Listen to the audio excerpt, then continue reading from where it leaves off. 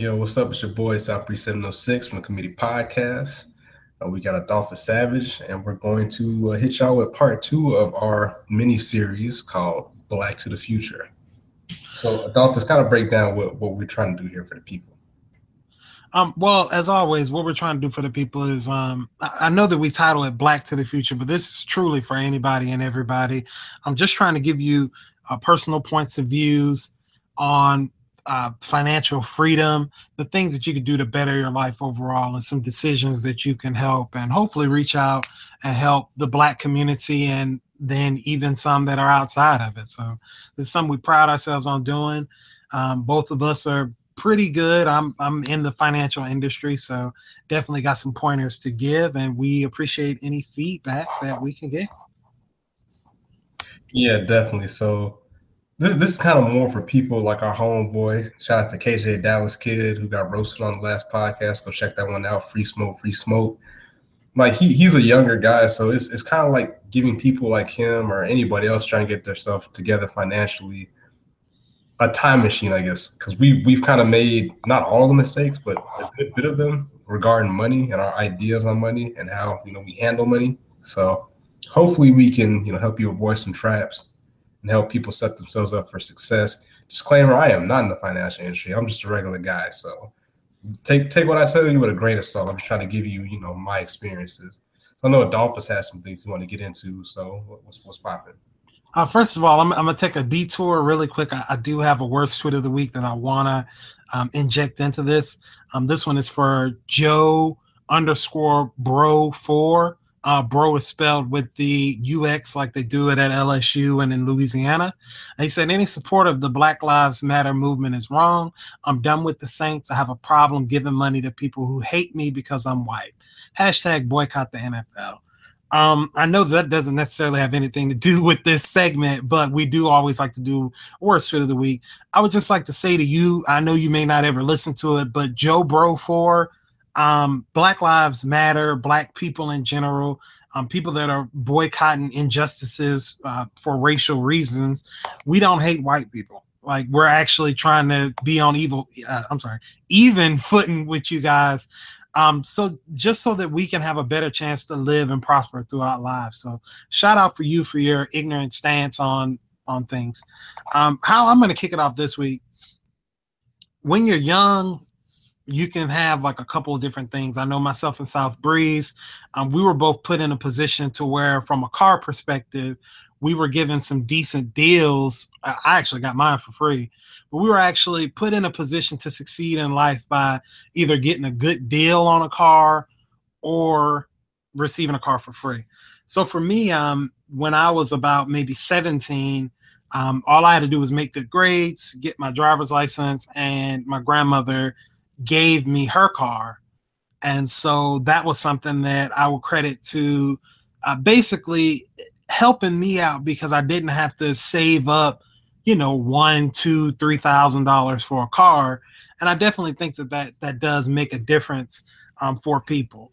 So my point that I'm getting into now is I see a lot of times, and this isn't to anybody directly, but there's a lot of times when we come to getting our first car, even our second car, you have to taper expectations. So, for instance, I like BMWs. I like Lexus. I like Toyota, Honda, different things like that. I like Mercedes. Those cars probably are not going to be my first car. Like if I'm just starting out, if I didn't get some help from my parents or grandparents, I'm probably just going to focus on getting whatever it is that I can get and then getting Ghost, just making sure that it doesn't leak oil, the transmission is straight, maybe take a mechanic with me. Even from a cosmetic perspective, like all that stuff should be minimum because when you're first starting out, you just kind of want to be able to get from point A to point B. Hell, it was a point now when I first got my car, I had AC, but I think I went like a whole 6, 8 months without AC in Florida in the baking hot sun. I didn't care because I was like, look, I'm riding, and everybody's riding with me. So one of my things that I would like to point out to people that are trying to save for that first car, look at Craigslist, offer up the Facebook community if you have that. Even the classifieds. I know people don't really read the news like they used to. Try to find you a car for under $1,000. Look for key things such as a car that's low maintenance, doesn't leak oil. Make sure you have a mechanic, family mechanic, uncle, whoever. Take them with you. Check the car out, and just make sure that you get something that will get you from point A to point B. Don't try to necessarily save up $3,000 or $4,000 for the elusive old dream car, because typically first you're going to spend a lot more time on Ubers, public transportation, Lyft, whatever it is that you use. And that time you can actually spend buying a car, making some small improvements along the way, and then flipping it to get to where you want to get. South Breeze, I knew you personally, and I remember that first car you had, and I remember you having it and the transformation that you did to it. And I know how much you paid for it. And it's like, honestly, if you would have got out at the right time, you probably could have made quadruple off that car than what you paid for it. I mean, and then you could have got you something, whatever you wanted later on, or decided to keep it and keep investing. So what are your thoughts on that? And what transpired through your mind when you were going after that elusive first car? Well, with me, first and foremost, back to your initial statement, everybody, it's not just you that likes BMWs or Mercedes or Lexus. Everybody likes those type of cars. Like everybody has in their mind, that's the cars you need to drive. I have to have this car. But in all reality, man, those cars are going to get you to the same place that a brand new Honda Civic will get you. It'll get you the same place a used Honda Civic will get you. So it's more of a status symbol of anything for cars like that. And to be honest, you haven't earned it. Let's keep it a buck. Like you're not Kylie Jenner or a Kardashian or a rich person's kid. Like some of those car payments cost as much as people's rent or mortgages. So you being whatever age you are, let's say you're in high school or fresh out of high school, even in college, you haven't earned that. Not even that you haven't earned it, you can't afford it. So with me, with my car, first and foremost, I was terrified to drive when I first got a car. So I didn't get my license until I was after I was 18, but I rode dirty, hold it down. But as far as with me, it's like I was just sick of walking, first and foremost. I had to walk to work every single day. Now, granted, it wasn't far, but if you're trying to take girls in the movies or buy some sneakers, it's like, yo, I hate depending on people. So I bought my car from my grandpa, and this car had well over 300,000 miles. So, but it still got me from point A to point B. I was a young Southerner. I decided to get my car painted, throw some rims on it, the usual. But yeah, the whole, how that goes. Maybe you don't know how that goes. If you're not from the South, you're not in the cars. But yeah, man. And to be honest, all that stuff I did in that car was a waste of money too. I spent money for rims I don't have anymore. I spent money on paint on a car I don't own anymore. I spent money on a stereo that I do not own anymore. So as far as if taking the officer's advice, I should have just kept the car stock. It got me from point A to point B, and I could have saved that additional money to make the next move to get maybe a used Honda Civic or used Honda Accord that aesthetically looks better. It's better on gas, and it'll probably last me longer until I get to the point where I'm, stable enough, successful enough to be able to look at, making moves to get in a position to get that Lexus or that BMW or that, my personal dream car is a Corvette, which Adolphus knows I've been wanting to get this car for at least a decade. Yeah, I was about to say, yeah. Yeah, it's been several points where I've test driven a couple, but you know what? That car payment's not a joke. Like, it's nice not having that car payment and car insurance beating down your neck every month. Like, dang, like this car is nice, but the minute I drive off the lot, I'm losing money off of it. So, when you're ready to make that decision, make sure all your ducks in a row. You shouldn't be struggling to pay your rent or put food on the table or do things you want to do because you have this car payment. Like, when you make those kind of moves, you still need to be able to live your life the way that you want to live it.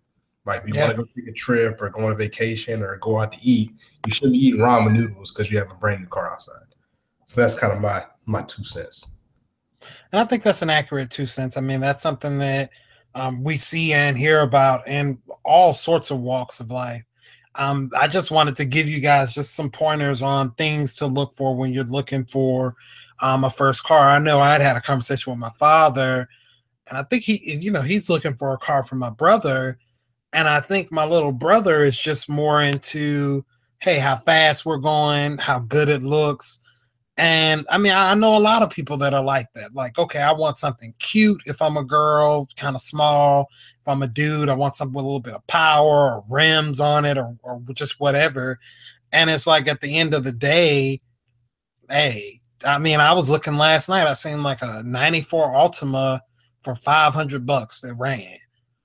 That's good. Maybe it lasts you 6 months. Maybe it lasts you 6 years.